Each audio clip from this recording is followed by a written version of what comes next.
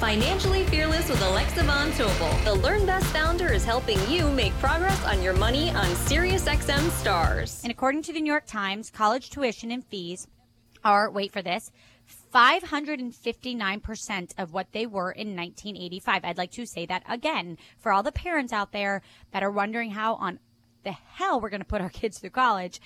According to the New York Times, college tuition and fees are 559% of what they were in 1985. That is bananaville. That is crazy. And I think what's important about that, guys, is so if average inflation is roughly 3% a year, which means if you have $1 today, next year, that dollar is going to be worth 97 cents. And the next year, that dollar is going to be worth closer to 94 cents. And the next year, closer to 91 cents. That's what inflation really means.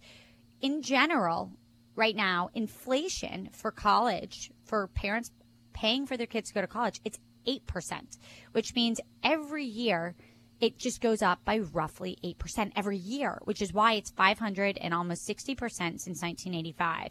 So that's crazy. If college was going to cost only $100,000, let's say in 1985, it would cost $560,000. So that's really, really nuts. And I think what's important about that is the good news is that student loans are considered generally good debt. But I think what's really important is you need a real strategy for when you go and actually decide to take out student loans. So for everyone out there, are student loans one of your big money goals? I want to hear about it. What are you working towards?